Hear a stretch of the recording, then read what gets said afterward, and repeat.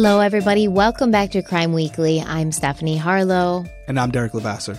So today we are finishing up with the Kathleen and Michael Peterson case. This is our last episode in this case series. And I kind of left off last week with the suggestion about, something not being so transparent and upfront about Duane Deaver. So I kind of will lead into that with this. But before we do start, do you have anything you want to say? No, I'm looking forward to tonight. I'm starting to develop an opinion. I wanted to reserve judgment until this last part.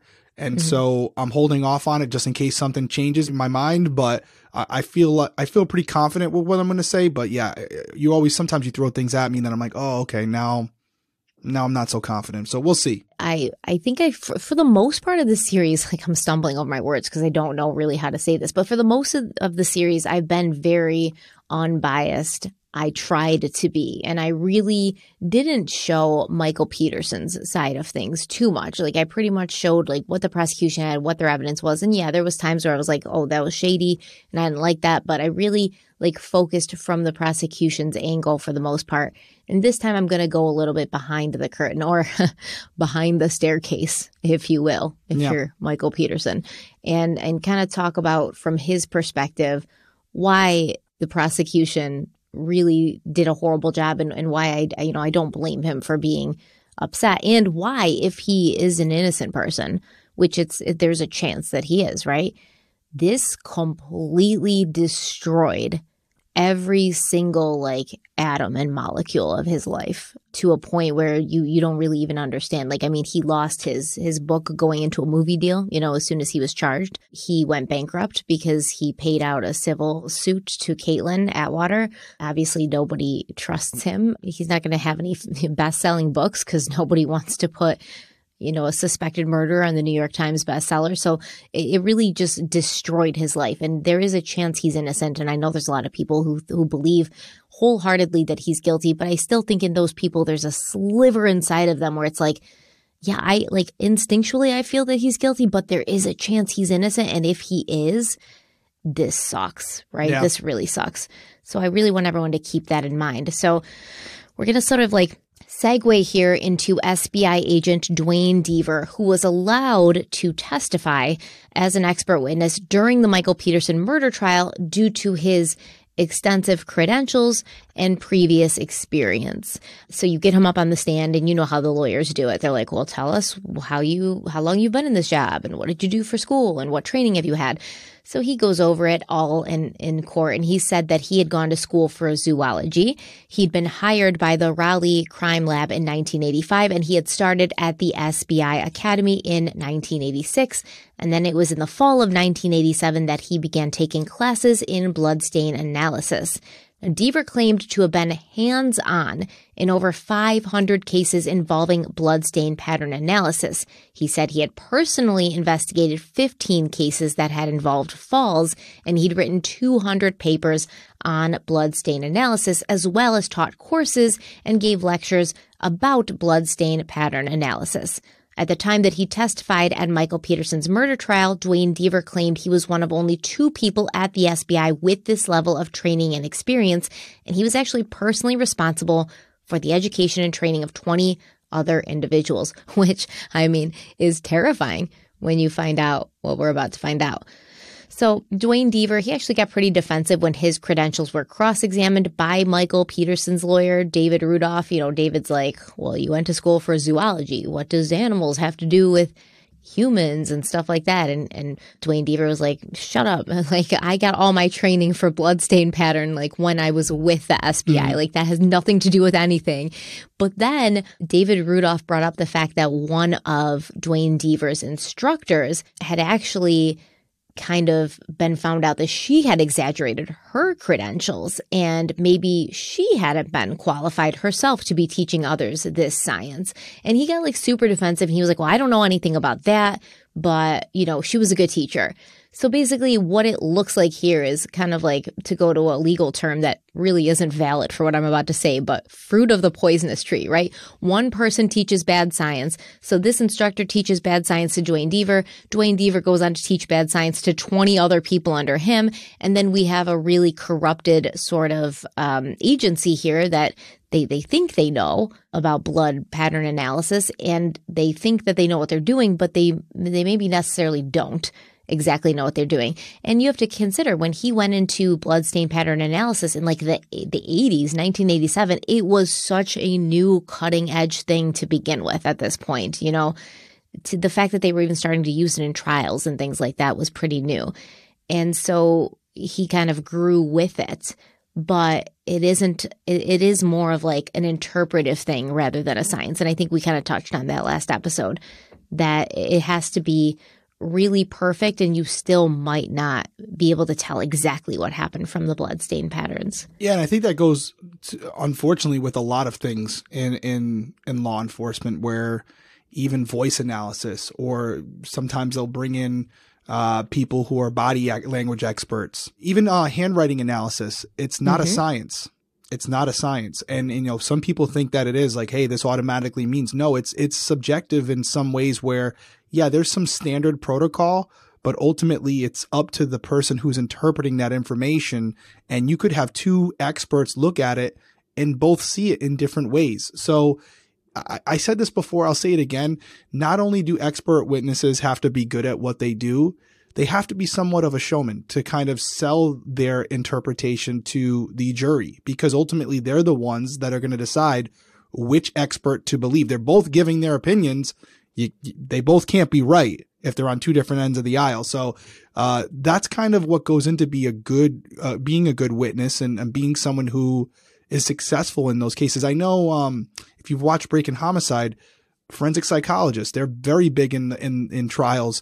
And Chris Mohandi, Dr. Chris Mohandi, good friend of mine, he testifies all over the country for these cases. And he'll tell me right out how he'll be on the stand interpreting an interview that he conducted with a defendant or someone who's involved in the trial. And he's like, I'm up there against someone else who is supposedly an expert, and they don't know what the hell they're talking about, but you can tell they're saying what the team that hired them is, wanting them to say. And he's like, it's discouraging.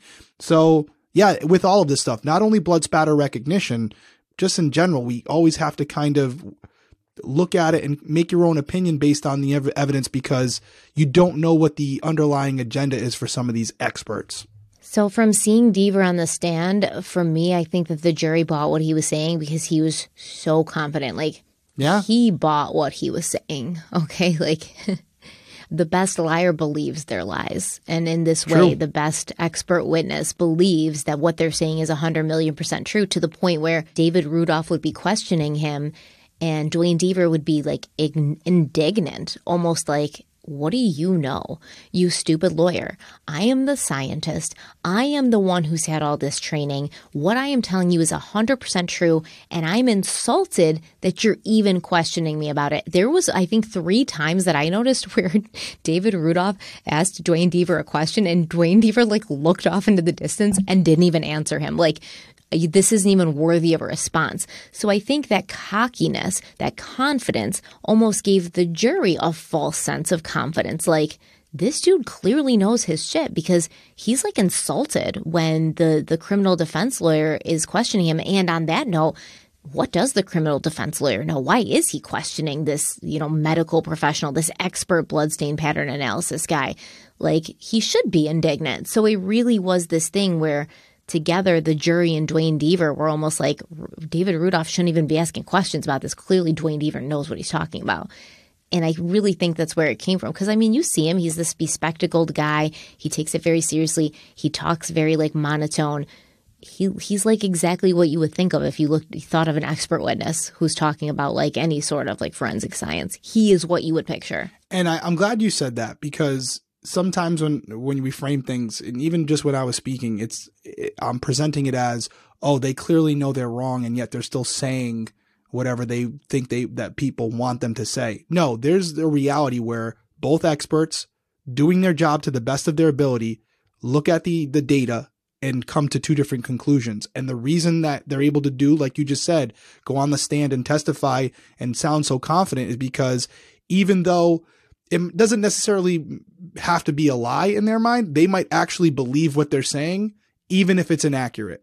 With Deaver, I think it's a little deeper than that. We've gone over the 4 episodes where there's clearly some negligence there, at minimum, some negligence, probably more than that, where there's a clear attempt to just disregard certain things that he saw or heard. That's a problem, obviously, professionally and ethically when it comes to the trial. But in some cases, you could have 2 experts.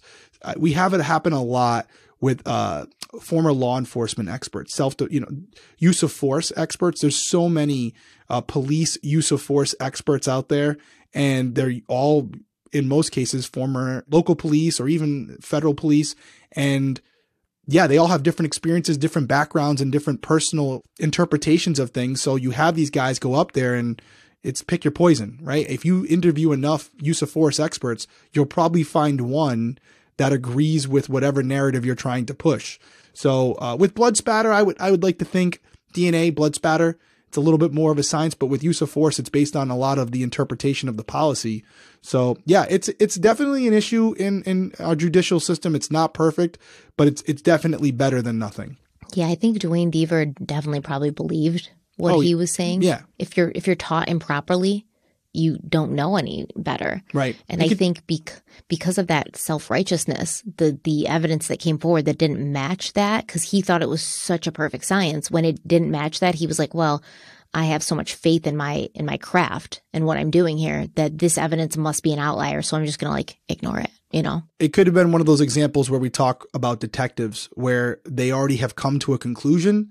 Now they're just trying to reverse engineer it from that conclusion. Oh, he definitely did it.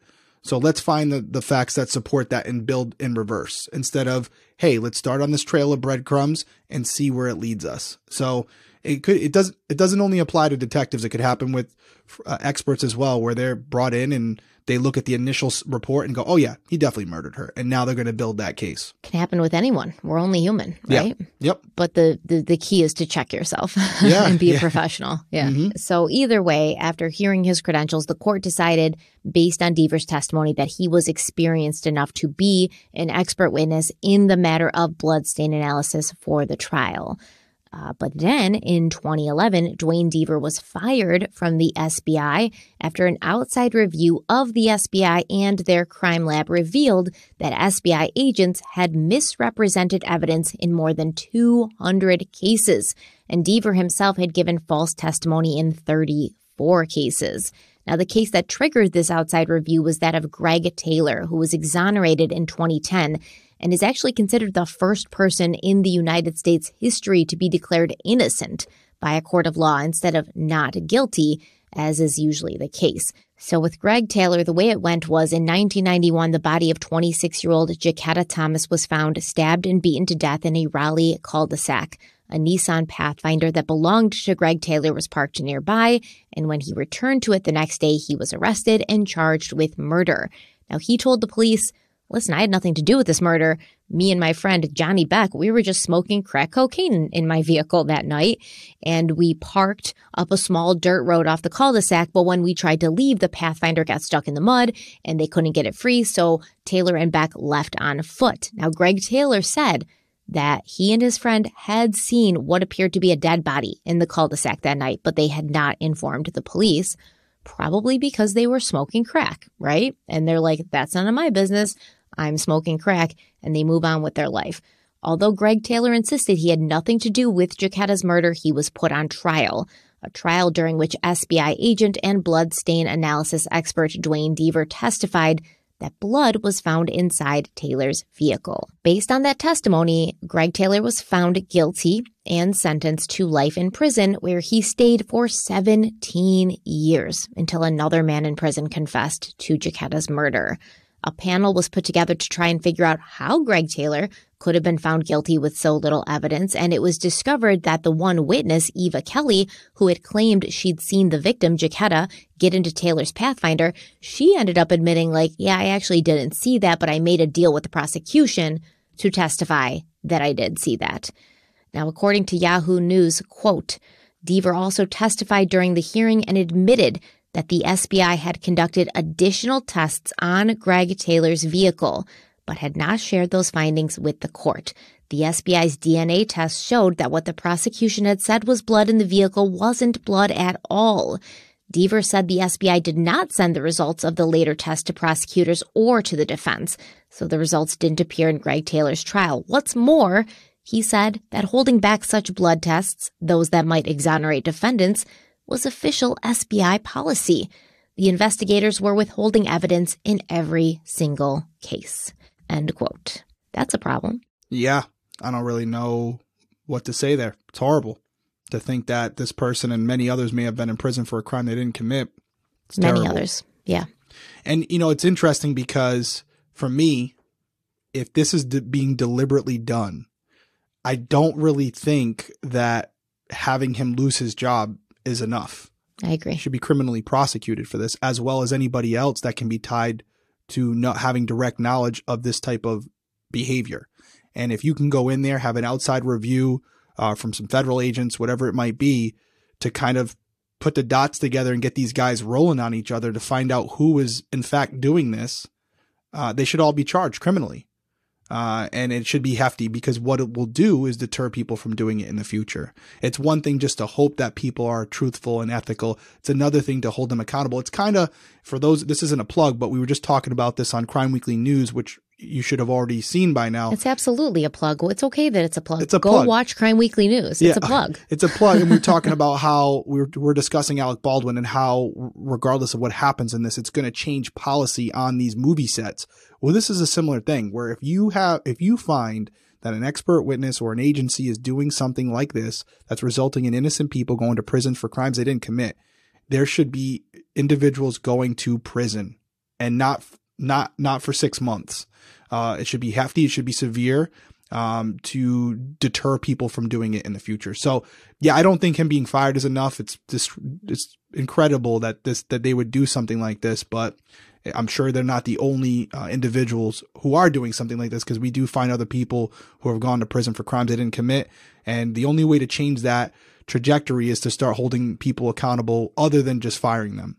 Yeah, I agree. And they always say like prison isn't a deterrent, and that may be the case in like murderers and stuff like that. But I feel like prison is a deterrent for me. Like I'm not going to commit like tax fraud because I don't want to go to prison, because I know that people do go to prison when they commit tax fraud. You see Teresa Giudice and you're like, man, they're going after Teresa Giudice from No Housewives. One's safe. No one's safe. They're going after her. Yeah. But it's a deterrent, I think, for some of these lesser things, and I don't mean lesser like they're not bad, but lesser than murder. Like maybe it's not a deterrent for murderers because a lot of murders happen as like a crime of passion thing, or because they have a motive and they're hoping they get away. But like lesser things, it's definitely a deterrent. And if these people start, and I always think like judges have judicial immunity, and I don't think that they really should, because then I think that they're going to take it more seriously when they let out a violent criminal on bail. I have spoken about that publicly. They can't be charged for anything. They can't be held accountable for anything they do. There's no accountability. So why would they even care? But people get let out of prison and let out on bail, and then they go and reoffend, and other people are dead. And who's responsible for that? You had a violent offender in your hands and you said, go on, run forward and prosper.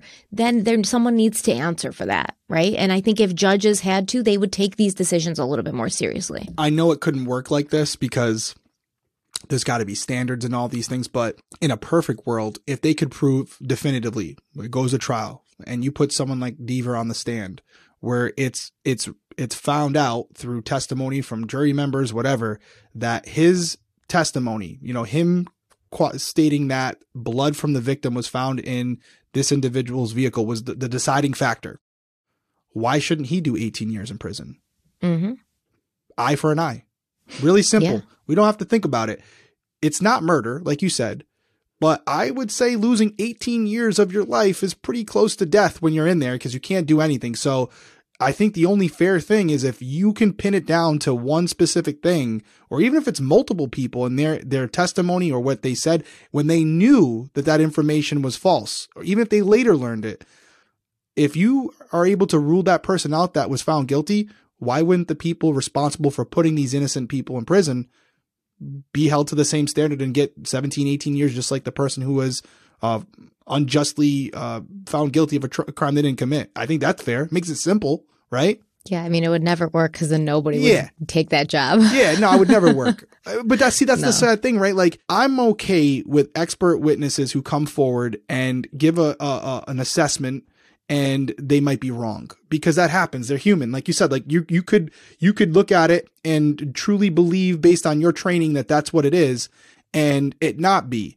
I'm saying when you have something like this, where it comes out that there was information where they had already known it wasn't blood in that vehicle, but yet that information was just not relayed to anyone. He said, we always withhold this information. Well, so he and everybody else should be held accountable criminally then, because that's a terrible policy. Hey, if we find evidence that ultimately that's exculpatory and could free an innocent man, our policy is not to release that information and just let that person sit there forever. What? There has to be some stakes. Yeah, something at stake for people involved in these. I agree. At minimum, there has to be accountability for those individuals, and I think we will. It's not going to be perfect, but we can clean it up a little bit. Yeah, I think Duane Deaver got his job back too. Like, I think he sued and got a lawyer and he got his job back. So there's that. Yeah. So it was also found that Duane Deaver had greatly exaggerated his actual experience. And the things that Deaver did in these cases where he got in trouble for, like, he did that in Michael Peterson's case. He would refer to stains as blood when they hadn't been confirmed to be blood. So, all the time you hear these experts in court say, like, dark stains or blood-like stains, but they don't know because they haven't tested them chemically to make sure that they are blood, so they can't say these are blood stains. Deaver had no such hangups. He was like, that's a blood stain. Absolutely, it's a blood stain, even though they hadn't been confirmed to be blood. And his experiments failed to follow basic scientific methods. So essentially, he worked backwards from a theory, the prosecution's theory. And that theory was that Kathleen Peterson had been beaten to death with a blowpoke. So Deaver conducted his experiments that weren't scientific to begin with, such as like hitting a bloody sponge over and over again. And he would replicate those experiments until he got the blood spatter pattern that he wanted. So it wasn't like, let me do this experiment so I can show you what type of blood spatter pattern this experiment makes. It was like, let me do this experiment until I get the exact right angle where the blood spatter pattern that we see at the scene is going to be replicated. And it was just like very clear what he was doing. And you could even hear him like in some of these videos, because they showed videos of the experiments to the jury. And after doing it like several times, finally he like got it right. I think it was like the 8th or 9th time. And he was like, yeah. And he like high-fived the other guy. And I was like, what? Like they just scored a goal, or like their team just made it to the Super Bowl. And it was like, this is awkward. It's like, we won, we were able to replicate this bloodstain pattern after multiple attempts. That's not good science. It's the opposite of good science. Yeah. I mean, I don't like the, you could tell that there's a personal investment there, which would obviously cloud judgment. So yeah, I'm with you. I don't like it either. So I want to tell you more about all the bad things Duane Deaver did, but let's take a quick break first and we'll be right back. Okay, we're back, still talking about Duane Deaver. So additionally, Deaver said the blood stains on Michael Peterson's shorts showed that he had beaten Kathleen to death. We talked about that. But during the trial, when he was asked if there'd been any blood found on the navy blue shirt that Michael had been wearing that night, Deaver said he didn't know. He said the material of the shirt was too dark to see blood, so he didn't use it as evidence. David Rudolph said to Deaver, like, listen, did you know you could have done a Lumilite test to show blood on the dark material? And Deaver said, yeah, actually, I believe a Lumilite test was done on the shirt. And to his knowledge, it had not turned up any blood, which is huge because you'd expect to see blood on Michael Peterson's shirt if he was violently beating his wife to death, one. And two, the prosecution had not delivered the results of this Lumilite test to the defense. David Rudolph asked Deaver, like, are you sure that this Lumilite test was done? And Deaver was like, yeah. And David Rudolph was like, well, did you write a report on this Lumilite test? And Deaver was like, yes. And he was like, did you give it to the prosecution? And Deaver was like, yes. And it's so funny in the Staircase documentary, you can see when Deaver says this, they like pan over to Frida Black, one of the prosecutors, and she's looking at Deaver like this. I know you can't see me on audio, but she's like her eyes get so wide and I don't know what the look is because honestly, I don't know. I could not tell you if Deaver is lying about writing the report or if she's, and that's why she's looking at him like that. Like, what the hell are you talking about? You didn't give us a report. Or if she's like, shut up, Deaver, shut up. Don't talk about the Lumelite test. Either way, apparently a Lumelite test was done, which showed no blood on Michael Peterson's shirt. And, there's no report to be found in the prosecution's notes. They didn't turn anything over to the defense. So either Deaver purposely withheld information, as remember in 2011, he said the SBI does that. They do that. And anytime there's evidence that, exonerates the defendant, they'll just hold it back. That's pretty commonplace. Either he did that and didn't give it to the prosecution, or he did give it to the prosecution and the prosecution was like, nah, we're not gonna pass this along to the defense. Well, I mean, think about it. It's one of those things where what we were saying earlier, where this evidence could help Michael Peterson. Exculpatory, yeah. It's exculpatory, so it doesn't help what he's trying to do, right? Which is prove that Michael Peterson killed his wife. So you may forget to write that in your report. You may forget to update that one where it's like, oh, you know what? There's nothing on the blood, but we can explain that away. It's possible the angle in which her head was, being struck, that it would go this way. That it's perfectly reasonable. And that's how they justify it. And I think that's a big deal because, even if you're hitting her with a blow poke, which we already have decided, I think that's not possible. Yeah. And there was multiple instances where Duane Deaver was doing these experiments with the blow poke and the blow poke was breaking because it's a thin, hollow tube made out of like a very lightweight sort of material. I don't know what it is. It's like a metal, but it's light and it's hollow. So yeah, like if you hit it hard, it's going to break. The blow poke was constantly breaking in this dude's experiments. And yet he failed to think that that was relevant, that like the blow poke could have broken while Michael Peterson was hitting Kathleen with it. So whether you look at it as, oh, he used a blow poke, which we don't think he did, or he was beating her head against the stairs, which is kind of like my theory. If it happened, that's what happened. Either way, if you're beating her head against the stairs, you've got to be down close enough to her, like bent over her where you can, in arm's reach. You're going to get blood on your shirt. But there was no blood on his shirt. So some people have said like, oh, well, he must have changed his shirt before first responders got there. Well, then where's the other shirt? Where's the other shirt? Because the first responders got there, the police came, they locked it down, they collected evidence, I'm sure, and they went into all the bedrooms, they looked through that, they looked through hampers and stuff. They would have found a shirt with blood on it. Where did the shirt with blood on it go? Who were the people that were there early in the night and saw him? Exactly. Todd and Christina were like, yeah, that was the shirt he was wearing earlier too. So, yeah. Unless he like changed, if it was like really premeditated, like he pulled an American Psycho where he like put the plastic, like, what do you call those things? Ponchos? Like he put that over. Yeah, I mean, now we're like talking a Tyvek suit sort of thing. Yeah, no. Or he like had two navy blue shirts. Okay. Yeah. Or he was like, I'll wear this when everyone's here and then I'll take it off, kill her and put it back on. Yeah. But like, come on, man. We already have decided we don't see how this could possibly be that premeditated because it was a mess of a scene. So additionally, in Michael Peterson's case, there were multiple instances of changes happening between photos being taken. So for instance, in one photo of the kitchen area, there was a drop of blood that was not seen in another photo of the same area that was taken on the same day. And when asked about these changes, SBI agent Dan George told David Rudolph that he'd been informed that spot was just a photo glitch and not actually a drop of blood. And Rudolph asked George if he'd informed the prosecution or Duane Deaver of the fact that this mark was not blood, but a photo glitch. And George said he didn't believe he'd informed anybody about that fact. And, the whole time they were using this glitch as a drop of blood in their analysis. There's also photos of the staircase that showed what they call skeletonized blood stains. Basically, it's a blood stain pattern that can happen if blood's allowed to partially dry before it's wiped up. So since the blood tends to be thinner at the edge of the drops, this edge portion dries first, leaving liquid in the middle. So it looks like kind of skeletonized.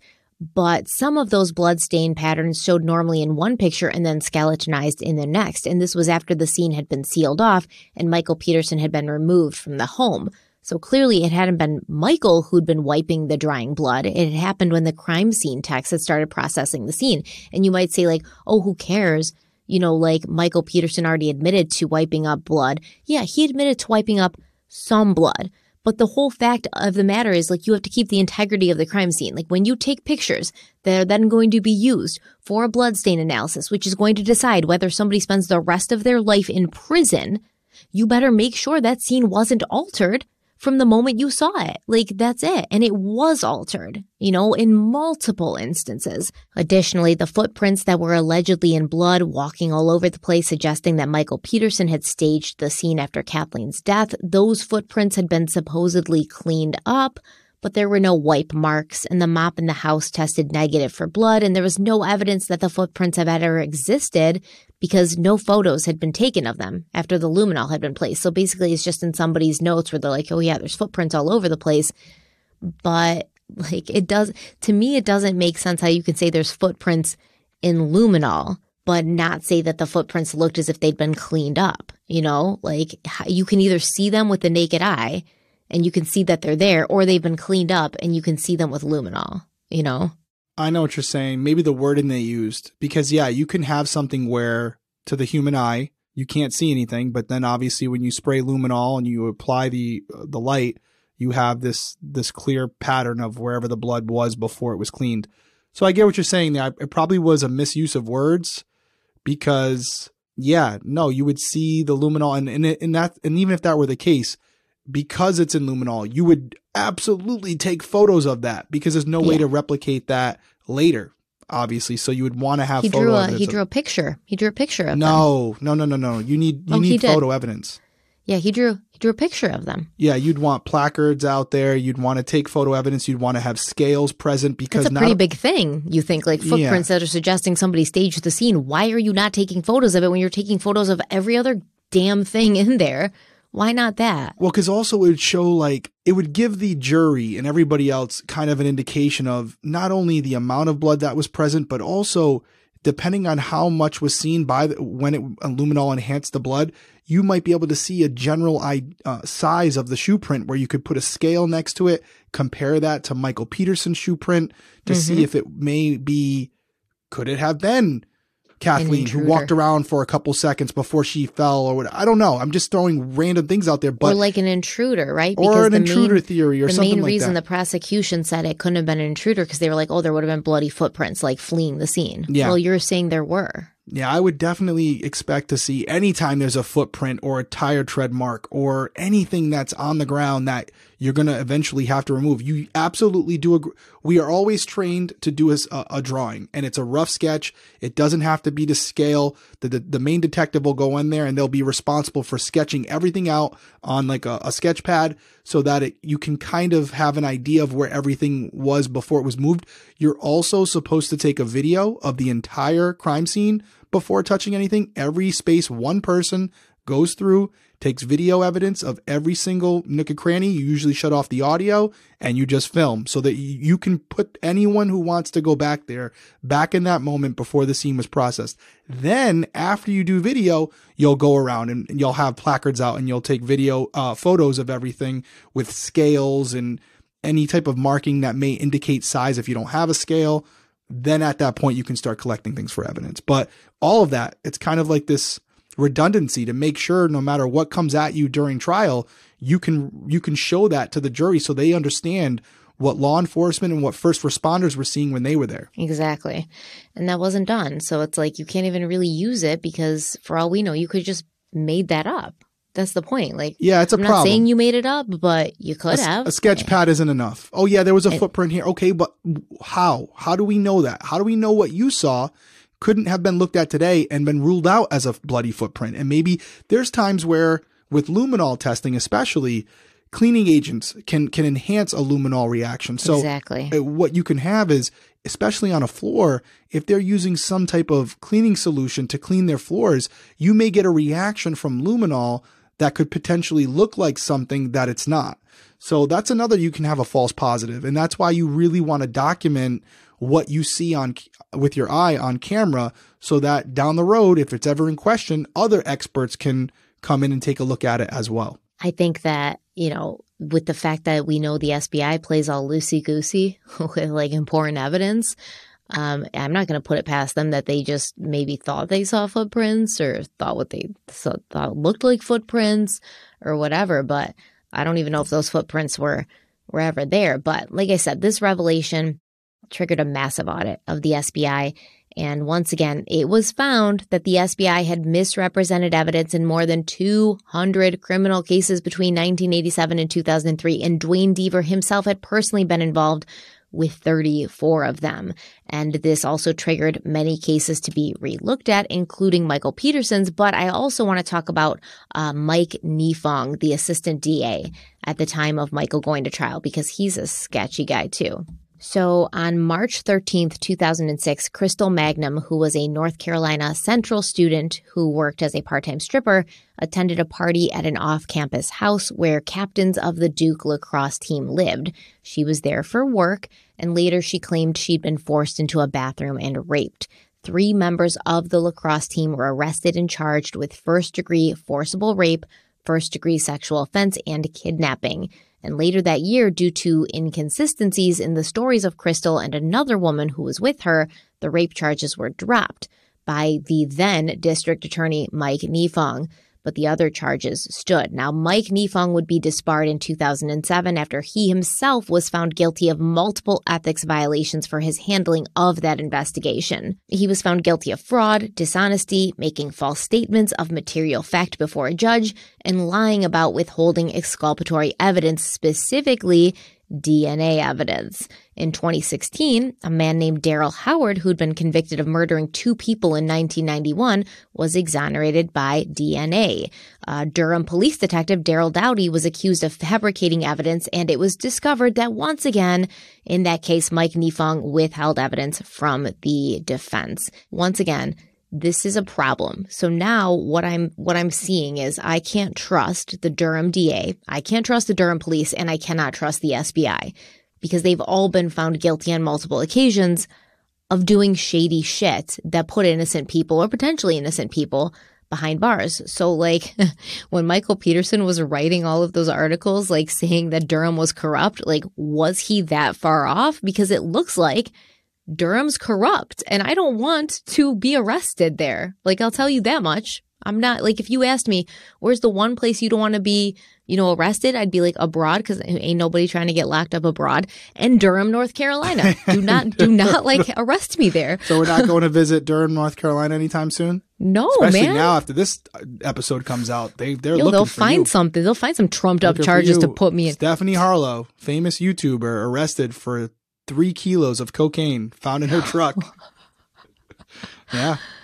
Yeah, I would not literally put it past them. So this like, is... Derek, they got me. They finally got me. I was just driving through. And he said, oh, Stephanie Harlow. It's like as soon as my car like drives over the border of Durham, North Carolina, they get like a ting, ting, ting, ting in the police station. And they're like, we're on it, boys. She's here. We're finally going to get her. Mm-hmm. I don't know if that's how they talk. It's North Carolina, but it's not like the deep South. No. Sorry. Oh, yeah. I'm sure some people in North Carolina speak like that. Don't be too mad at me. I can't wait to see the comments now. Oh, well. Yo, Jim Harding kind of talked. The DA in Michael Peterson's trial, he kind of talked like that. He was like a good old Southern boy. Yeah. I think it depends. It all depends on the upbringing. Because even me, like I had a pretty strong Rhode Island accent and I just lost it.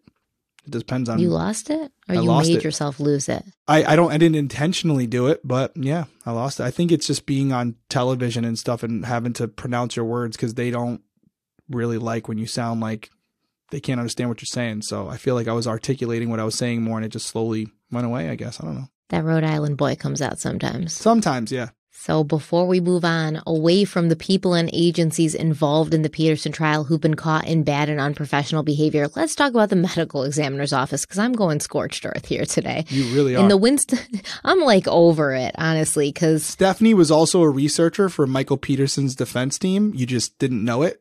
Should have been. She was a private contractor, and so she's dropping ether tonight. I'm just like, I'm so disgusted, honestly, because...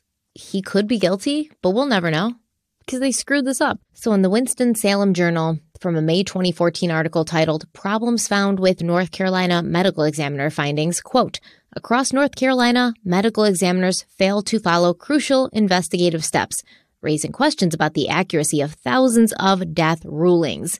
The living face the consequences. Widows can be cheated out of insurance money. Families may never learn why their loved ones died. Killers can go free. Because of a medical examiner's mistake, Cherokee County resident Kathy Wilson had her husband's body dug up to show that he was killed by a car accident rather than a heart attack. Shannon Santamore had to fight for 3 days in court to prove that her husband did not commit suicide. After a medical examiner concluded that David Worley died in a Hartnett County car wreck last July, a funeral home discovered what the medical examiner missed: 4 stab wounds in his back. So the medical examiner said this dude died from a car accident and apparently didn't look at the body at all because the guy had 4 stab wounds in his back. Continuing on with the article, his widow is now charged with killing him. The Observer's investigation, entailing the most comprehensive analysis of state death rulings ever conducted, found that examiners regularly close cases without following recommended practices. Medical examiners failed to examine bodies in 1 of every 9 cases, despite state rules that require them to view every corpse. 9 times out of 10, medical examiners don't visit death scenes, a step that national investigators say is key to investigations. Medical examiners are called in to investigate when the stakes are highest: suspicious, violent, accidental, and unattended deaths. Those account for about 10,000 of the roughly 75,000 deaths in North Carolina each year. But the state doesn't require examiners to get training and rarely disciplines them when they break the rules. Dr. Deborah Radish, where do we know that name from? The state's chief medical examiner, looks like she got promoted, acknowledged the shortcoming in death investigations and blamed them on a lack of money. "We're trying to do the best we can with what we have," she said. Last year, the state's failings and sloppy paperwork proved deadly. After an elderly couple died in the same night in a Boone hotel room, the local medical examiner did not go to the scene. He also didn't alert the state toxicology lab in Raleigh about the mysterious circumstances or ask the test to be rushed. It took the state nearly 6 weeks to determine that carbon monoxide killed the couple. Even then, no one warned the public. The next weekend, the poisonous gas leaked into the hotel room again and killed 11-year-old Jeffrey Williams. End quote. Imagine you're the parent of Jeffrey Williams and you knew that these 2 old people had died from carbon monoxide poisoning and how easy it would be to figure that out. And yet they just didn't do it because, I don't know, lack of funding? Is that really the answer we're going with? Okay, they just didn't do it. And now your son's dead because somebody didn't do their job. Can you imagine that this guy dies with 4 stab wounds in his back and they say he died from a car accident? Because they clearly didn't even look at, how as a medical examiner do you miss 4 stab wounds in somebody's back? The lady who killed that dude was probably like, I don't understand how I got away with this, but shit. The medical examiner's office in North Carolina is pretty bad, so maybe I have a chance. I guess the moral of the story is, if the testimony of Duane Deaver and the blood stain analysis convinced you of Michael Peterson's guilt, you're probably basing your decision off of incredibly faulty science. And when someone looks like the good guy, for instance, DA Mike Nifong, they're still capable of doing bad things. And when someone seems like they know what they're talking about, or they have an aura of being an expert in the field, things may not always be what they seem. So use critical thinking all the time and don't just believe what they say because they look like they're on the right team or because they look like they think they know what they're talking about. Let's take a quick break and then I want you to tell me what you think about all of this. All right, so we're back. I'll weigh in quick because you really laid it out where there's really not much to dispute. The only thing I can say is, what are those people thinking when these things are happening? You talk about the stab wounds. Is it just straight negligence where they're just ineptness and they don't know how to do their job? Is it something more where they're seeing it and deliberately deciding not to document it? I don't know. But either way, it's not a good thing. It shouldn't happen in any situation. So it's unacceptable, period.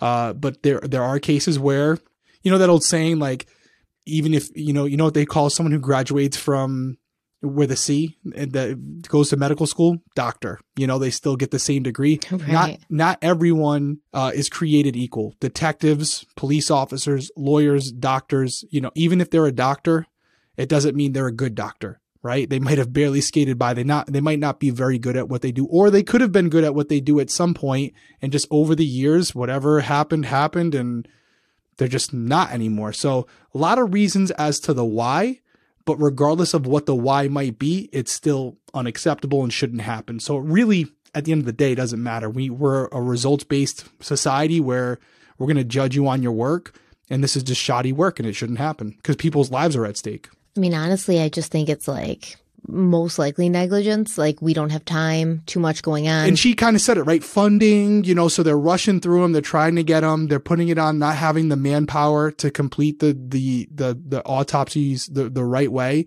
which is not an excuse. So it's not. But I'm with you, so it's one of those things where the why really doesn't matter, but that's the only thing I can say about it, because the facts are the facts. And they don't look good. And honestly, I just don't feel comfortable looking at any case that was tried with all of these clowns involved and being like, absolutely, I know they sucked and made mistakes in every other case, but this one, they were probably just completely above board. Like, we've already figured out that they weren't. So I can't take anything that happened in this trial and use it as, fact. And that's concerning. Like, that's difficult. But in 2011, Michael Peterson was released from prison on bail pending a retrial after the blood spatter evidence used against him was ruled as being inadmissible. And then in 2017, he accepted an Alford plea rather than go to trial again. But through it all, he has maintained his innocence, saying, quote, accepting this Alford plea has been the hardest thing I've ever done, end quote. Judge Orlando Hudson, who had both presided over the original trial and made the decision in 2011 that Michael Peterson should get a new trial, he said, quote, I think over time the introduction of the death in Germany was very prejudicial to the defendant. I thought that all the homosexual evidence, however it was used, would have been unduly prejudicial to the defense and probably shouldn't have come into evidence.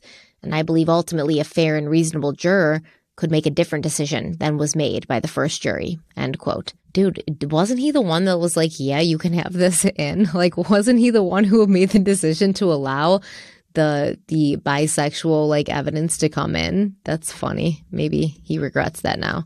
Hindsight's 2020.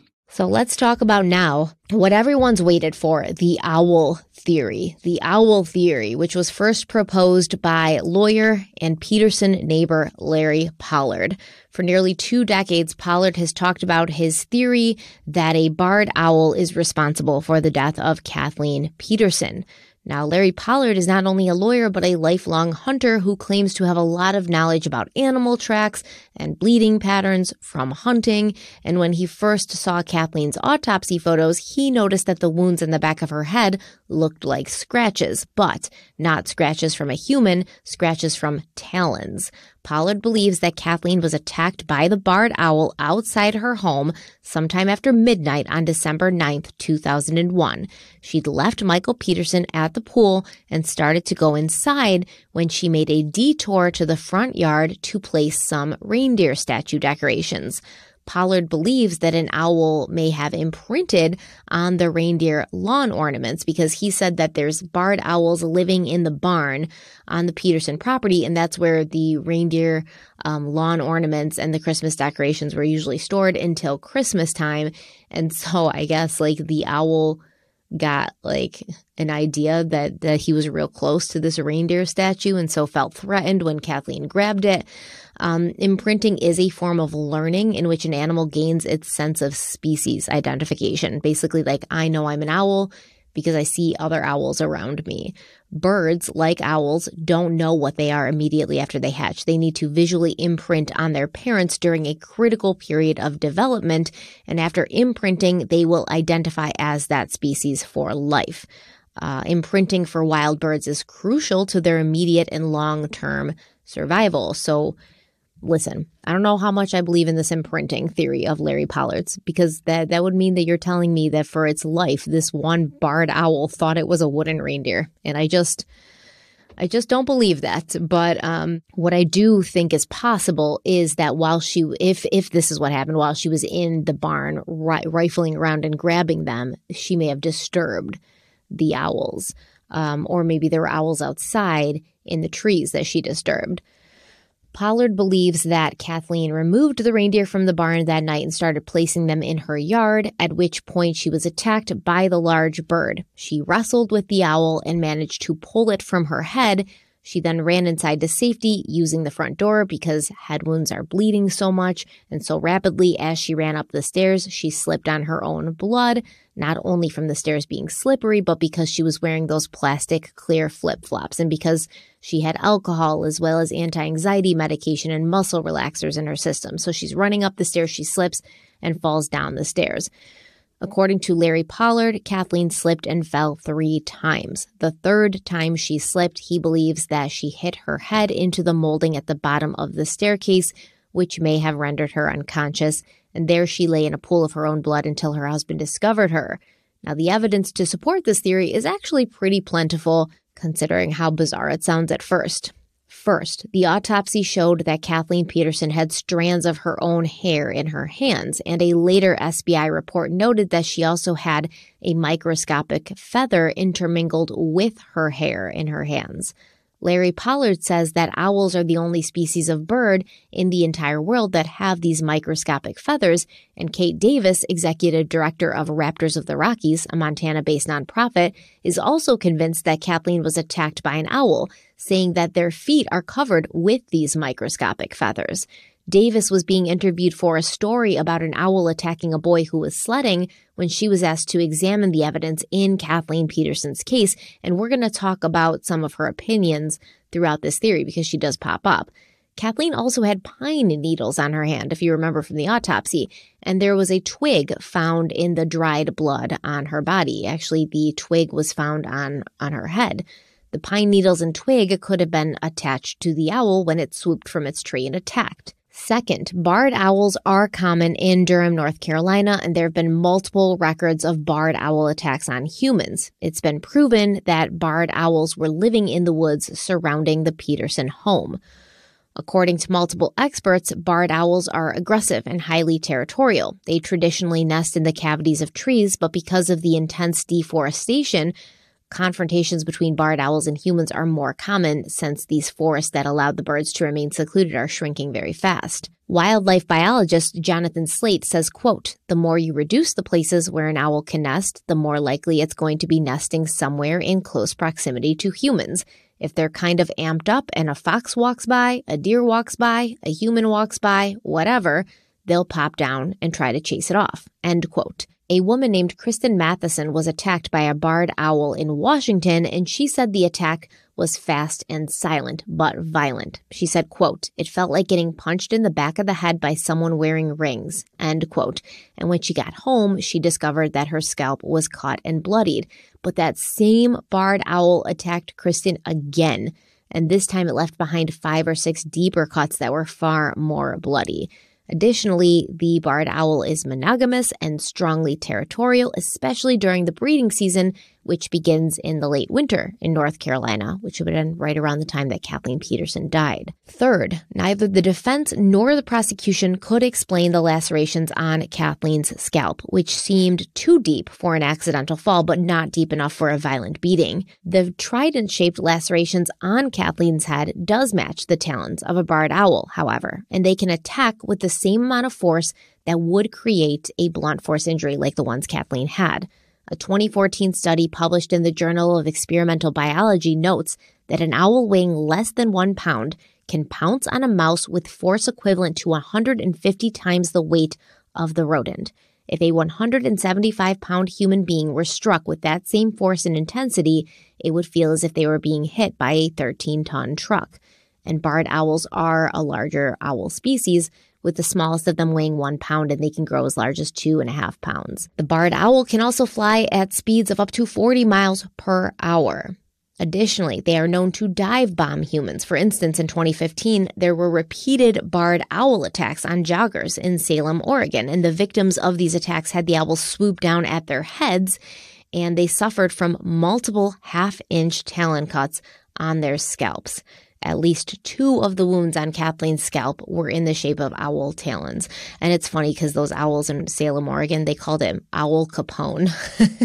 Owl Capone, because they just kept attacking these joggers. And they said they thought that when the joggers were running, like their hair bouncing looked like their prey. You know, they didn't know they were humans. Owls won't attack humans. They usually make mistakes. They either feel threatened or they make a mistake and think you're like an animal of prey. Like I said, I don't know if I said it in the last episode. I feel like I did. Owls scare the shit out of me, man. They do not mess around. They're murderers, okay? Like, not of humans usually, but they are really, like, savage with their prey. Fourth, the additional wounds on Kathleen's face and body are consistent with an owl attack. In an interview with a Raleigh news station, Larry Pollard said, quote, "The other wounds that are on her body seem to give a compelling case to this having been done by an owl. The injuries to the eyes and the injuries to the elbows and the little pock marks on her wrists, here and here, all are consistent with her having her hands over her head, holding onto her hair because something is grasping her hair." End quote.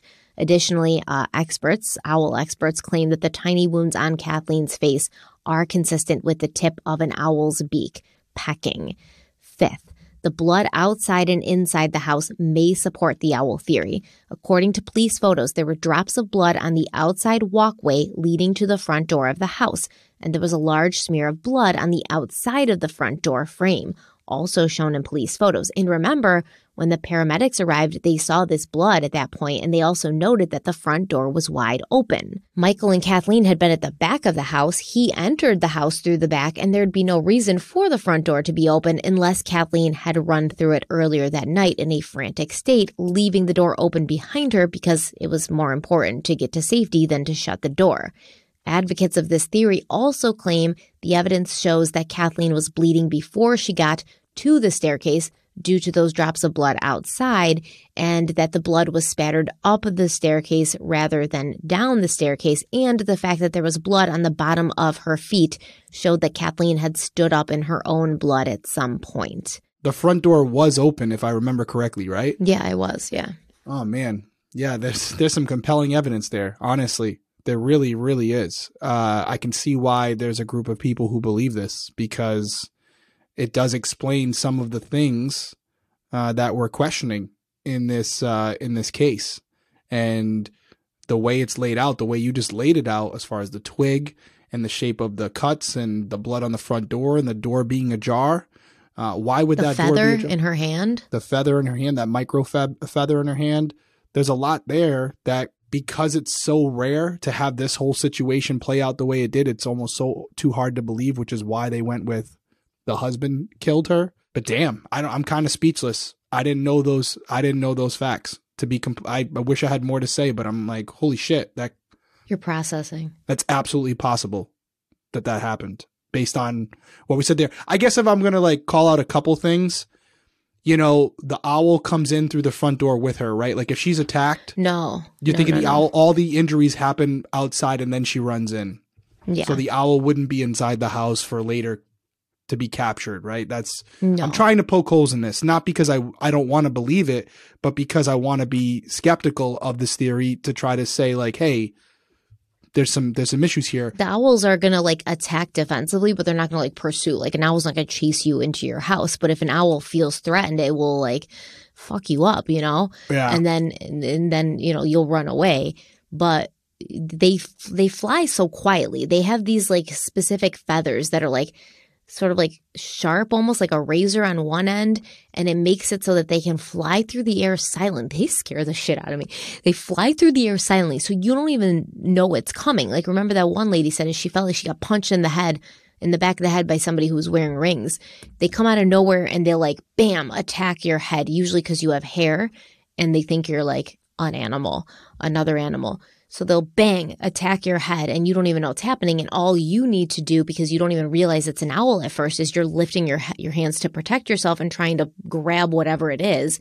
Then you figure out it's a bird, and you're like trying to pull it off. But they will latch on too. I just saw a TikTok where two owls I think it was like an owl like farm or something. I don't know.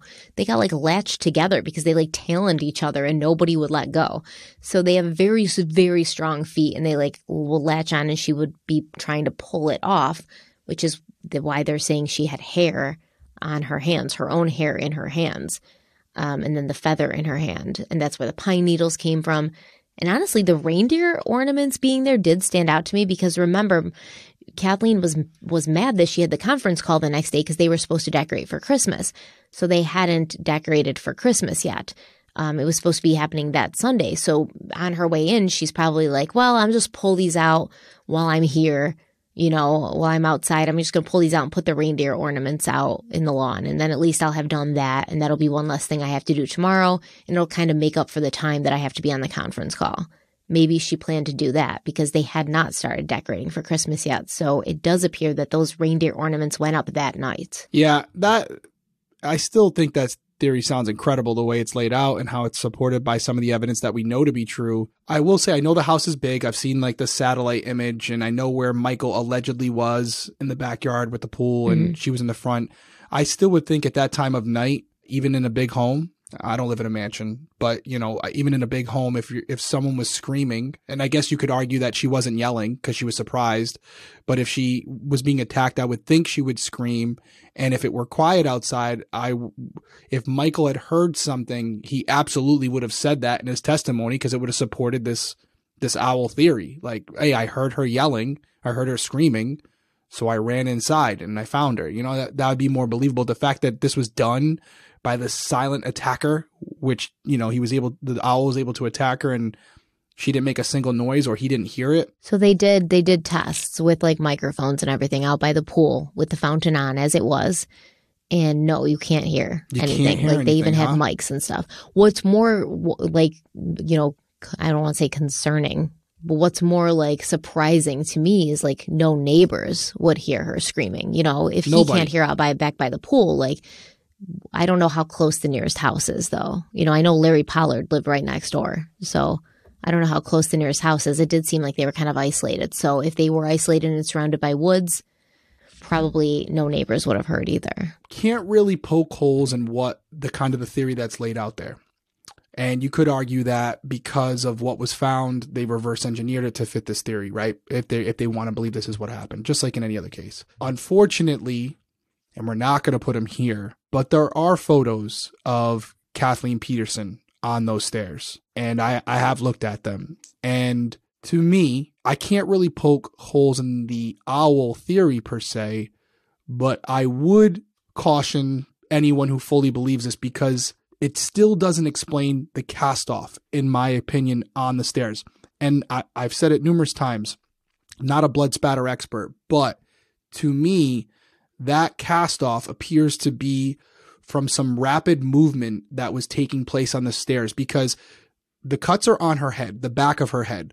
She had long hair. The hair is covering it. So you would see in like a movie situation where if someone gets cut a certain way, they can bleed a lot and there can be spray. I've seen it personally. It's not pretty. But when you have that much hair covering it, usually it will deflect the blood before it's spraying out all over the place. It'll kind of get absorbed like a sponge by your hair. Mm-hmm. So for me, just my opinion, the cast off would be caused by her whipping her hair back and forth or someone whipping her head back and forth for her. And the blood that's on the hair is now casting off onto the wall as her hair is whipping back and forth. Mm-hmm. I don't see why she would be making that motion if she was sitting on the stairs bleeding out where she'd be whipping her hair back and forth. And that's why I'm apprehensive about completely buying into this owl theory. It does fit. I got to say, I mean, you laid it out perfectly right there, but I'm still apprehensive about it. I don't really have anything concrete to say, nope, not possible. This is too far fetched. But that's the one thing as I'm sitting here right now, looking at photos on my computer while talking to you guys, that blood spatter cast off, that it looks like high velocity blood spatter cast off to me, the small droplets, that's some type of motion to me. And I don't know why she would be doing that on the stairs if she was bleeding to death. I think that the wounds on her head, the owl attack is the best theory to explain those because we don't think they were made by a blowpoke. A blowpoke would have broken if you're hitting a skull. It's thin, it's hollow, it's not like a super strong instrument. It could be stairs, but I feel like if you're hitting somebody's head into the stairs, you're going to see some deeper fractures. You're going to see some underlying hemorrhage, something like that. Agreed. So the talons do seem to be like the most likely kind of explanation. And in 2010, 3 affidavits were actually submitted by 3 expert witnesses who backed up this owl theory. Dr. Patrick Reddig, who was a professor of veterinary medicine at the University of Minnesota, he said the owl theory was entirely within the behavior and repertoire of large owls. Dr. Alan Van Norman, a neurosurgeon and owl expert, said that the wounds on Kathleen's head looked more like they came from a pair of 3-taloned owl feet rather than a blunt instrument, saying, quote, "The multiple wounds presented suggested to me that an owl and Miss Peterson somehow became entangled. Perhaps the owl got tangled in her hair, or perhaps she grabbed the owl's foot." End quote. And Kate Davis said the lacerations, quote, "look very much like those made by a raptor's talons, especially if she had forcibly torn the bird from the back of her head." End quote. Yeah, I'm going to tell you right now, if we found out later that it was an owl, I would not be shocked based on what you're laying out. It's really compelling evidence. And in a case like this where we don't know with 100% certainty what happened, it's not even like really obvious to us based on what we've gone over, I would say this case has me scratching my head. Yeah, right? I still don't know. I have an opinion, and I'm definitely going to give my opinion, and I will say, this is why we wait, I will say I felt better about it before the owl theory. I won't even lie to you.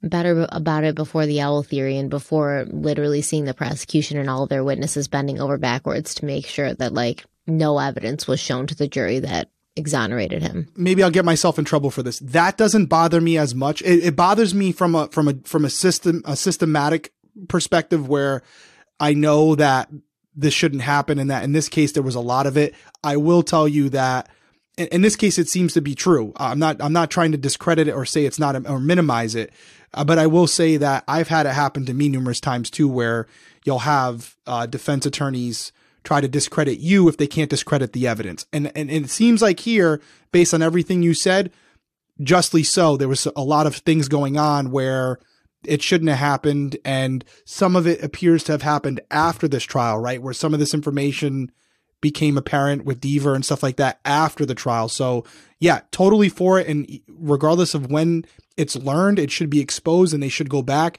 and look at previous cases that these individuals worked. But, so the fact that there was no blood reportedly on his T-shirt does not bother you? It does bother me. Honestly, okay. It does. It bothers me because if you're to believe that he assaulted her, and again, the hair whipping theory, well, her hair is going to whip back and forth, and he would be in front of or behind her, and it would whip in his direction. So there would have to be some cleaning. Could he have changed his shirt? Yeah, I guess he could have. But as we said earlier, there were witnesses that saw him in a similar shirt. So I don't know. And where'd the shirt go? Like, where did the shirt go? Now, he had 3 hours. So a lot can happen or 2 hours, whatever the time frame window is. A lot can happen. There could be some major cleanup and things can go missing. Could have buried it somewhere for all we know. But yeah, the owl theory, I will say, this is a first for Crime Weekly where I kind of feel like by the last episode, I got everything where I need to be. And then I've known about the owl theory. I kind of assumed that I would take it seriously, but not really believe it was possible. And I'm sitting here actually thinking like, yeah, that does make sense. Like, I think that's how everyone feels about the owl theory, though. Well, how do you feel about it? You didn't weigh in. Do you think so? The same thing as you. I was like, the freaking owl theory. But I did hear, remember it was CrimeCon a couple years ago. They had a whole panel and a whole segment about the owl theory. And I watched it and I was like, whoa, this is legit. Like, and before that, I was like, owl theory. What are you talking about? This sounds like some random, like, sounds like a Jose Baez defense, right? Like something he just came up with, like pulled out of his ass, throw it against the wall, see if it works. But when you look deeper into it, like, yeah, given the time of year, given the species, given that they're territorial, given that it's their mating time, so they're going to be even more territorial, given the wounds on her head that really can't be explained by anything else, given the feather in her hand and her hair in her hand, why did that happen? You know, things like that, like the front door being open and the blood being found outside the house and then inside the house, unless, you know, she was chased by somebody into the house and hit before she even got inside. And maybe you could explain it that way and say, well, she was being pursued by Michael Peterson and she was outside and then ran in through the front door. But if you're being pursued by your husband who's trying to kill you, why are you running back in the house? You know, why wouldn't you run to the street? So that doesn't really make sense. It sounded like she was running into the house because she felt there was safety there. And you wouldn't feel that way if you were being pursued by your husband who's trying to kill you. So yeah, it's hard to just scoff at it, I guess. Yeah, it's hard to scoff at it. And this is why those bloody footprints that were marked on a sketch pad would have been great to have a photo with a scale, because you could see the size of the footprint and is it more in line with Michael Peterson, or is it more in line with Kathleen Peterson? Which, if they even existed. Yeah, well, if they exist. I guess one other thing to just try to like poke holes in this, because that's what we have to approach it like this. If I get attacked by someone, or an animal, I should say, and I'm bleeding profusely and I'm struggling, I'm going to try and go back to whoever I know is in the house. And the last place that she had seen Michael, and this would have been moments after leaving him, I'm running towards the back door to try to get out to my husband to have him help me. I'm not trying to run up the stairs for whatever reason. I'm running towards him to say, help me, I'm bleeding. So here's their answer for that, because I thought the same thing. I thought the same thing. We think the same, because I was like, why am I running upstairs? Like, oh, I got attacked by an owl, time for bed. Like, I'm about to go. I'm going to be like to my husband, like, yo, an owl just attacked me, man. Like, because it's crazy, But what they said was, listen, she's super independent. She's super got her own thing going. She don't need no man. She doesn't go to her husband and say, can you patch me up?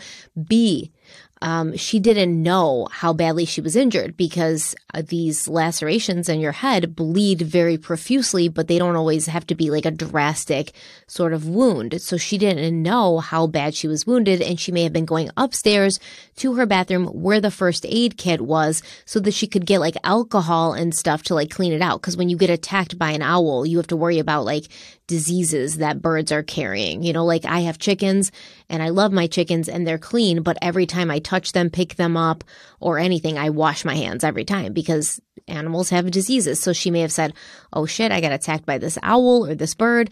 I've got to get like alcohol on these cuts before, like, so that it doesn't get infected, So she was heading upstairs to where the first aid kit was. Yeah, I guess. I guess it's because then the theory is, okay, she's injured from the owl. She's bleeding. She's still coherent. She's still able to move. She's still able to function. She's not in a bad place yet. It's when she's going up the stairs, she's bleeding. She slips because she's wearing these clear plastic sandals. Maybe there's a little bit of blood getting on there, and she slips. And that's when she hits her head or something, and she gets even more injured. So now she's laying there. And more disoriented. Yeah. More disoriented. Can't really get up. Maybe tries to get up, but can't. And she bleeds out. And I think like she fell once, probably bled from her head onto the floor, and then the blood's slippery now, and now she's falling again. Yeah. That's the idea. Yeah. Yeah. I mean, that's a strong theory. This is definitely a first for us 2 years in, where it's kind of like, wow, last episode of a series and a curveball's thrown in the 9th inning. It's crazy. So before we get into final thoughts, I sort of want to finish this series out with the recent allegations. I guess they're not recent. I think it was like in 2021, so a couple years ago. But Todd Peterson made some allegations against his father. And remember, for a long time, Todd was Michael's most fervent supporter. But here is what Todd said in this live stream that he posted on Instagram in 2021 after the death of his mother, Patty. I'm literally about to have the worst experience of my entire life. I'm about to call the cops on my father for the murder of my mother, Patricia Peterson. I now today realize that the motivation was money, just like I now believe Kathleen. I didn't really realize it all until I tried to break my sobriety a couple of weeks ago. My own father tried to break my own sobriety. That's actually how I figured out he was a serial killer. Until then, I was blind and stupid and thought he wouldn't hurt a family member, and well, if you want to break your own son's sobriety, do anything. I was a fall-down drunk. I'm not a good guy. I am now, but if you judge me against my whole lifetime, I've done some fucking horrible shit. Former alcoholic, drug addict. 3 years ago, it's the top-earning American, the 6th most dangerous city in the world, selling real estate. I think. Not sure what I was doing. Finally, that when I was a fall-down drunk, man, I was losing my car once a month. It wasn't this one. I had a cool Jeep. Such a drunk, man. I was losing my car once a month. I was passing out on the street, literally waking up at like 6 in the morning in the 6th most dangerous city in the world. I was an alcoholic for a lot of reasons. I'm going to head over to the house now because I just discovered today the final pieces that made it all sense, okay? I didn't go to my mom's funeral about 4 months ago. She was my best friend. I was with her when the day she died. I was with her when she died. My father waited 3 hours while my mom was having a heart attack, didn't call the cops. When I came over within 7 minutes, I called the cops, or the 911. My mom would be alive today if it weren't for my father. Anyways, it's all about this, man. About the insurance. When they got divorced, my mom ended up with all the stuff my dad wanted. It's unbelievable. So petty. You know, my dad wanted like this, like George V teapot. Sterling silver teapot. You know, it's not a lot. I mean, you know, my mom probably has a couple 100,000, maybe $500,000 of artwork. Maybe not $1 million, but more importantly, the easy to see stuff is just called silverware. It's easy because it's silver and it should be there. All gone. All gone. Obviously, down the street. Another conversation, I'll talk about the bizarre behavior of my father immediately after my mother's death and him taking all this stuff. My mom died in front of me twice, actually. I saved her the first time. Her body failed her, so we had to pull the plug on her, which is the most inhumane thing in the world. But I brought my mom back from death the first time. But we both agree, my dad and I mean, she died while I was on the phone with 911. Anyways, I couldn't go back in the house for a while. So finally I asked my dad to help me get things moving because I couldn't set foot in the house. Well, by the second or third day, it was pretty awful. By the fourth day, I think that's when he tried to break my sobriety. I have it all on notes, but it's a fucking monster. Anyways, he's a sociopath. He goes hot, he goes cold. This is my health card. My mom had an account for us, and she wanted to pay for insurance for me. I haven't had insurance in 20 years. I don't believe that. But we have a joint shared account on this. Okay, me, my mom, and my dad. Okay, money comes out of here for the insurance that she makes me get. Well, last night, payment failure. Okay. So I'm gonna go pull out the money for the year. We're actually gonna pull it all out. It's like $500 or so for the insurance for the year. But more importantly, I'm doing that to show that my father is erratic, because this is what I believe he'll do. I believe he's gonna text me messages now calling me irresponsible and horrible and, whatever, He's gonna blame it on me, even though he has literally stolen all of this stuff. It is my belief that he's going to go hot and cold because he doesn't know I'm going to call the cops on him. See, I never thought my dad would kill Kathleen or my mom because I didn't think he would hurt his own family member. I literally needed my own personal experience where he tried to hurt me and ruin my life and my alcoholism. I needed that personal experience to see nothing would prevent him from doing anything. I mean, if he'd ruined his own child's alcohol sobriety, where I've been clean for 3 years. If Kathleen was going to leave him, which was a very strange final conversation that she had with me. The last conversation that she had with me. It's not a smoking gun at all. But it's very strange because it was basically her talking about how she believed that in life you have 3 relationships, one in your 20s, 25 to 35, one 45 to 55, and then the other one from 60 to the rest of your life. Well, my dad was the second relationship there. He wasn't the third one. Kathleen was in her late 40s, I think, or early 50s. It was the weirdest damn conversation I have ever seen. And I didn't ever say anything, so obviously I didn't think my dad did it. And it would have been a very harmful conversation to have Jerry had heard about. Because if she left him, he would have had to move out of the house of 1810 Cedar Street because he didn't have the cash flow. Because his books were getting rejected left and right. And while he did have good news about a movie, that stuff is pie in the sky and is statistically unlikely. Whereas the fact that his financial stress was very real. If she had left him, he would have been devastated. It is true they had the world's greatest relationship. They never fought. They literally had the world's greatest relationship. You can talk to any girl I've ever dated. A bad boyfriend. I blame my father for that one, called bad parenting, and made me a bad person. But I'm a good person now. But I was a very bad boyfriend for many years. And admittedly, I haven't been in a relationship since I got sober. And I think it's best just to be very devout and not burden other women with me, frankly speaking. So I'm assuming I'm a good person now, but I can't say it for fact. But unbelievably, my dad and Kathleen actually had the world's greatest relationship. I do not know how this is possible. I think he's gay, for the record. I know he's bisexual, but I've never seen that man have a heterosexual experience that was authentic in my life.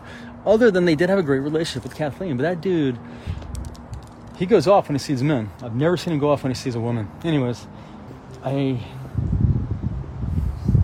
can't believe I'm going to call the cops on my own fucking father, man. I was widely regarded as the toughest white guy in the most dangerous city in the world. This is cartel land about 3 years ago. I want to just say to the people down there and that would maybe frown upon this. I'm not ratting my dad out. This guy's a fucking serial killer, man. And he's a monster. I told my mom that he was going to kill her. I actually told her that. And I made my peace with that because she didn't want to hear it. So personally, I don't think there's much to this. Todd, admittedly, as he said, in this video, has been struggling with his own demons, his own addictions. He doesn't seem to be super stable. And I looked into this, and it looks like the financial motive that he's talking about, where he's like, oh, it's money. It's about money. It appears that he's speaking about some silverware that belonged to Patty. And I don't understand why Michael Peterson would just let his ex-wife die in front of him so that he could get her silverware, especially after what happened with Elizabeth Ratliff and Kathleen. Like, is he really going to want to be in the same house as another woman that he's married to dying, and have to deal with that for some silverware, There's not even life insurance money at stake here. And at the time of her death, Patty and Michael were still quite close. She'd stood by him throughout everything. I even believe that they were living together at this time as roommates. Like, after he got out of prison, they got a 2-bedroom condo together in Durham, I think, and they lived together. Clayton, their son, said that his parents were companions and they took care of each other at this time. So I guess Michael did call his sons and say Patty wasn't feeling well. And apparently Todd got upset and he was like, did you call 911? And Michael was like, no. And I guess Todd and maybe even Clayton felt that Michael should have called the police before he called then. But he probably didn't know what was going on with Patty. And I'm sure, honestly, if I'm being fair to Michael Peterson, I don't even want to call 911 at this point. I don't want to even bring this to my doorstep again. If I don't have to call 911 and maybe she's just not feeling well. And I will say, I think she had a heart attack.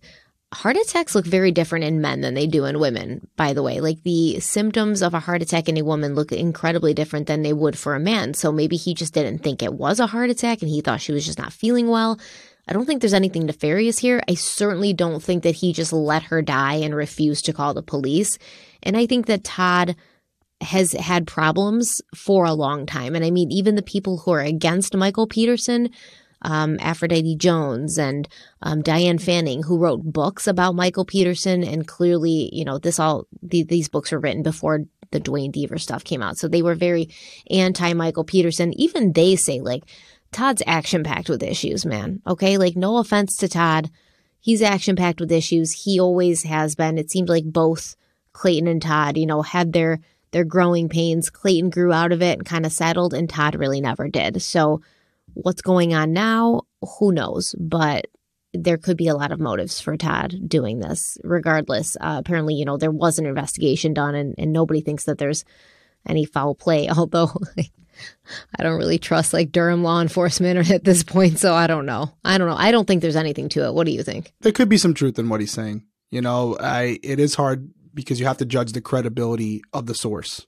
And as he said numerous times in the video, he's not a good person. He thinks he's a good person now, but he's not sure.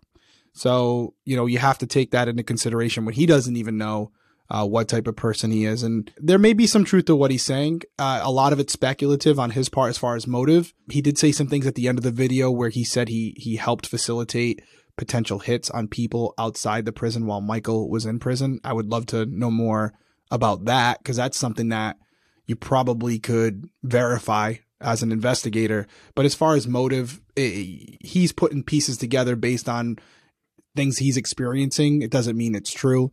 He goes on to state that he believes his father was homosexual, just because he never really, I guess, like showed that he was into women outside of, but he always would show, I guess, if an attractive man came by, he was more into kind of, showing that he had interest or whatever. I didn't really know where he was going with that, but overall, none of that says definitively that he killed Kathleen Peterson. It's just more of just his opinion, which doesn't hold a ton of weight because he's coming out with that information at a time where he's angry at his father. So there's definitely an agenda there. Is it because now he's telling the truth because he's mad, or now he's embellishing certain stories that he has with his father because he's angry with him and is trying to get back at him? I think that his mother just died.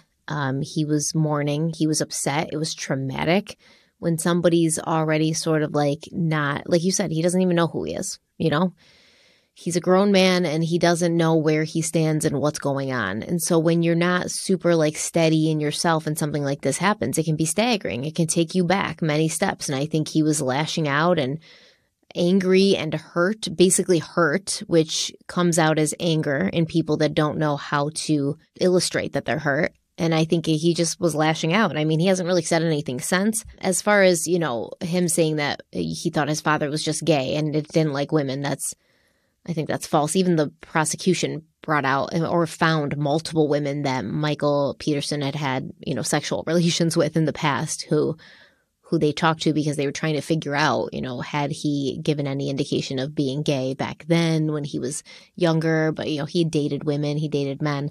It feels like he's just saying stuff, like he's just venting and having this like therapy session in front of the world.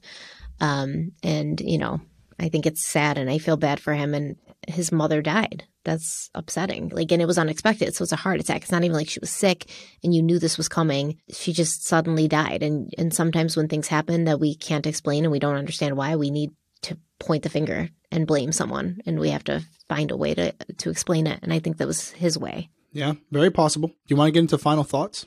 Yeah, let's get into final thoughts, man. You go first because I'm sure you have more final thoughts than me. Yeah, well, it's kind of a little messed up now, but we're going to go with it anyways. So to kind of go back and talk about some things that we talked about earlier in this series, we talked about motive and premeditation, all these things. Right off the jump, I don't think this was a premeditated murder. Even if it was only a matter of minutes before, if anything, this was a crime of passion. But we talked a lot about Michael and Kathleen's relationship, and there really wasn't anything over the top that would suggest a reason for motive to want to kill them, to kill Kathleen. And I will say this, like thinking about it more, because even in your off time, think about this family dynamic and something there. And it was something you said to me very early on when you were kind of giving us the foundation of this case and giving us some backstories. And you talked about, and by the way, if I'm wrong on any of this, correct me, but I believe you said to us that Kathleen had divorced her previous husband for infidelity, correct? Yes. Okay. Fred, yeah. So clearly it's something that she's not okay with. That's not speculative. It's happened. And from what you've said, although the emails weren't with Brent weren't too over the top, Michael himself has indicated that he has slept with other people while married to Kathleen. Is that fair to say? Sounded like that to me. Yeah, that's what it sounded like to me. So if Kathleen was aware of this, I don't think she would be okay with it. And then you couple that with the financial issues that they were having, which in and of themselves, I don't think it would be enough to kill someone. But the fact that they had over $100,000 in debt, her stepsons from another marriage were struggling financially, and I'm sure he was still talking to her about it, even though he said he wasn't. There was a lot going on there. Then you couple that with the fact that she may have gone in the desk and she's seeing these photos and emails. She probably has a pretty good indication that Michael's sleeping around on her. And could that cause an argument after a couple drinks? Absolutely. Yeah. I know Todd said in the video, they were the perfect couple. They never fought. Well, sometimes people compartmentalize things and before they blow up. And this might have been the night that they blew up. So before the owl theory, I was going to say that I'm leaning 60-40 in the direction that he did intentionally kill her, that this was a homicide. It was a crime of passion. And there was a couple things that got me there. The main thing was the blood spatter. I've said it multiple episodes. I just feel like that blood spatter, to replicate that blood spatter from any other way other than an assault, it would be very difficult to me, because I would expect that if she was sitting there bleeding, she would be struggling to get up. There would be more hand smudges on the wall, things to show like she was kind of, I hate to say this, but like slipping around in her own blood. There were a lot of hand smudges. I saw them. I did. And that's why I'm saying more. That's why I'm saying more. I would expect more. But a couple quick things I'll hit on them. You guys know about these for the most of you who have taken notes, but I just said the blood spatter. I think the cleaning of the blood, although if you look at the photo of the crime scene, the paper towels are there. It's not like he was doing a massive cleanup where he was going to each stair cleaning up. But still, to me, I still find it odd that you, as you're sitting there with your wife, the love of your life, you would even consider going to get paper towels unless it was for anything other than to maybe like dry off the blood on her head. But it doesn't seem like that's what he's saying to law enforcement. He's saying, I did a little bit of cleaning up of the area, which if we're wrong in that interpretation, that's on us. But does that sound right? Am I wrong in how I'm saying that? No, it sounded like he kind of just, like got some paper towels, got some towels to put under her head, and then sort of like took a paper towel roll and was kind of, I don't even think he took paper towels off the roll. It looked like he just took the whole roll and sort of like. Yeah, the roll's there. You can see it. There might have been some paper towels thrown away. I don't know. Yeah. That bothered me. And none of this in and of itself is like, oh, smoking gun, he's guilty. Then you have the calls to 911. He makes the first call. Okay. And within, 7 minutes, something like that, he makes a second call saying she's dead. I have never had a situation in 13 years on the job as a patrolman, as a sergeant.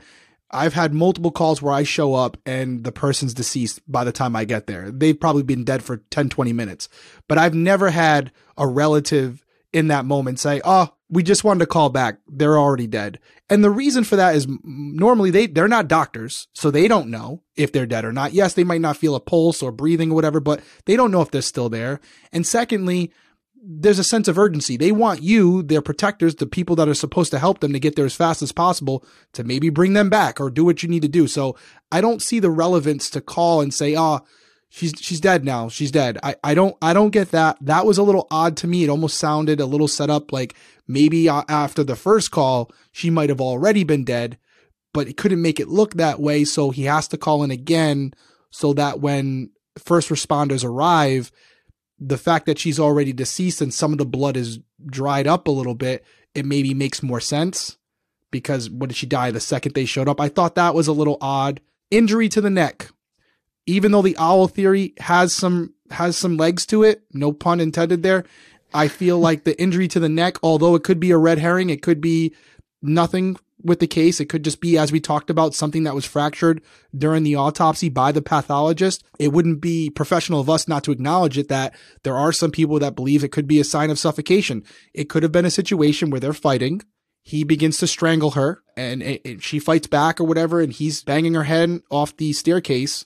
And ultimately, this is the result of it. But yeah, I do think it would be a crime of passion. I don't think it would be this premeditated murder. I think in the act of assaulting her, maybe just to hurt her, it escalated to a homicide.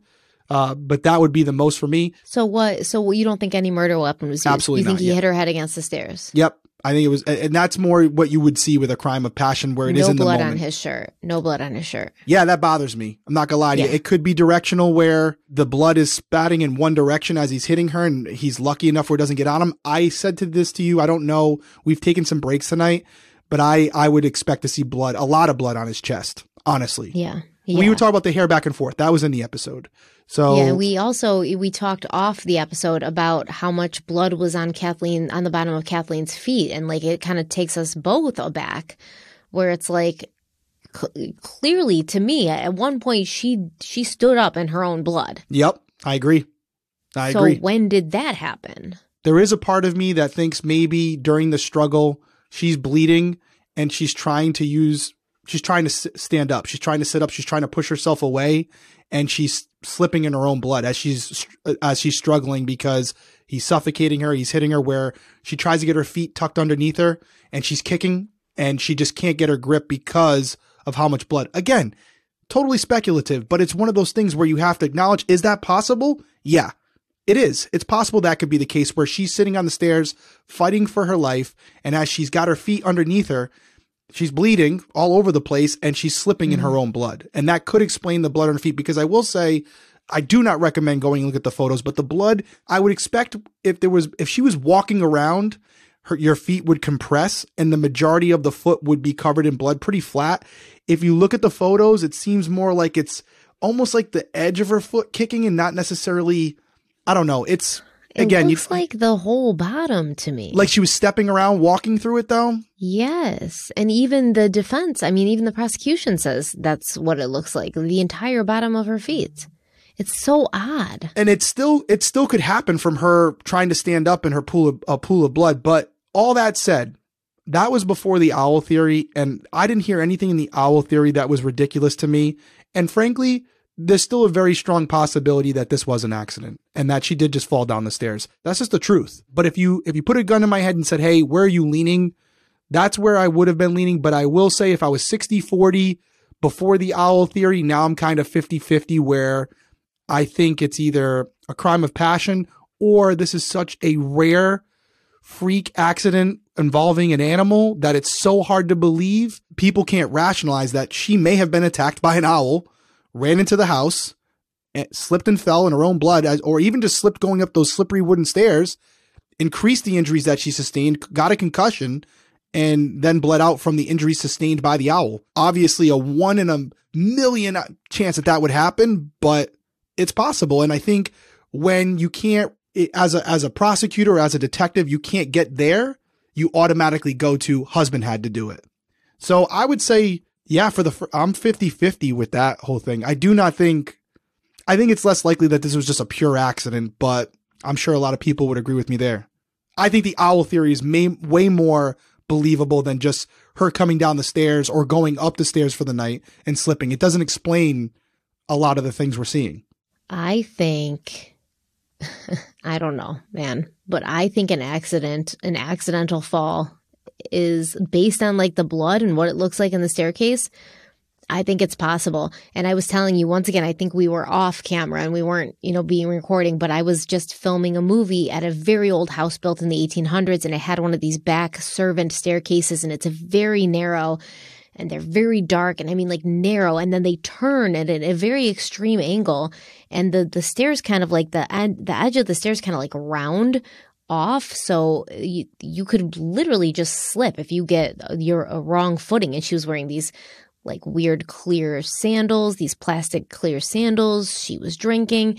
She could have been walking up the stairs, slipped at the top and fallen down to the point where maybe she fell backwards. So that's why you don't see blood on a lot of the steps, and it hit like backwards, like kind of flew backwards, hit her head on the wall or the stairs and started bleeding. And then she's like, oh no. And she gets up and starts trying to like walk away, but she's losing blood so fast that she then slumps down.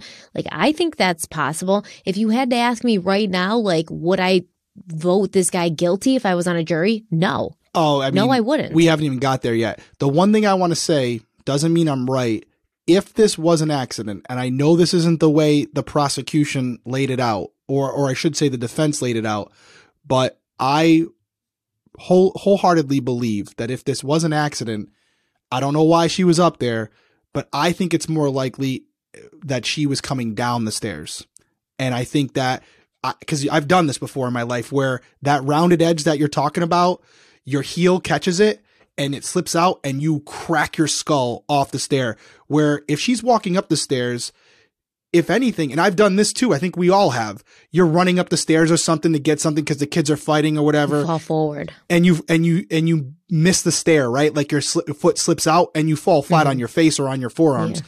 It's so hard to fall backwards where it's like, what? It's like a movie, right? Where that's how you would fall. I think it's much more likely she's walking around. She goes upstairs. She forgets something downstairs. She's got those slippery sandals on. She's on the stair, and she might have hit like 4 or 5 stairs on the way down as she's going down them, which would potentially explain this. So I'm not going to sit here and say that you think it's an accident. You're wrong. And what you just said there was where I was going to say next, which is regardless of what camp you're in, owl, crime of passion, or an accident, I don't think there's there's so much reasonable doubt here. I don't see how a jury came to the conclusion that he was guilty.